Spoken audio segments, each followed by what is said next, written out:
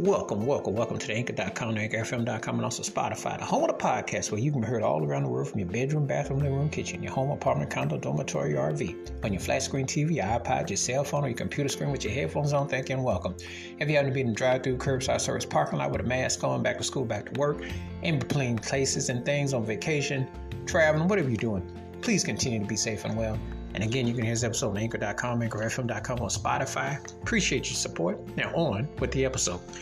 This episode, I'm going to talk about the late, great Grover Washington Jr. I happen to have been born in Buffalo, New York, as he was too, except he relocated to Philadelphia. And a lot of people associated with him with Philly, but it wasn't that far away.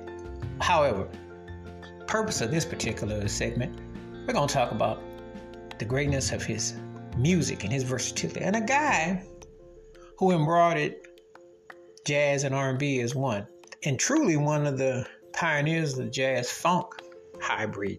This particular song is called Feel So Good, and the way that man could put down a groove with the saxophone, what he could do, make no mistakes about it. You understand why he was one of the baddest cats, because if you were about groove-based music from a sax perspective, he was definitely a guy who was leading the trail on it. This is another one of them cuts that's very hypnotic, puts you in the groove, puts you in the mood. And as a composer, as a producer, as a arranger, he covered a wide range. He had a very meticulous sound, a very certain cadence to music. You understand why this guy has been one of the most sampled artists ever. You understand why his music has stood the test of time, because it's such groove-based, such melodic, such harmonies, and such an incredible texture to it, you know.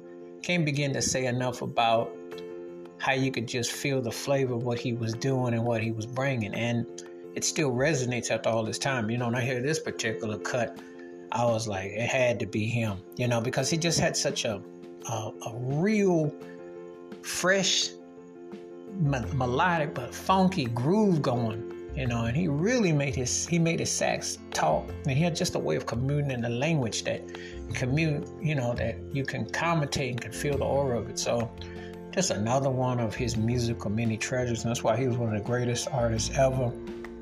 And he's really missed. He definitely laid it out there, put it on, and just beat you in so many ways musically.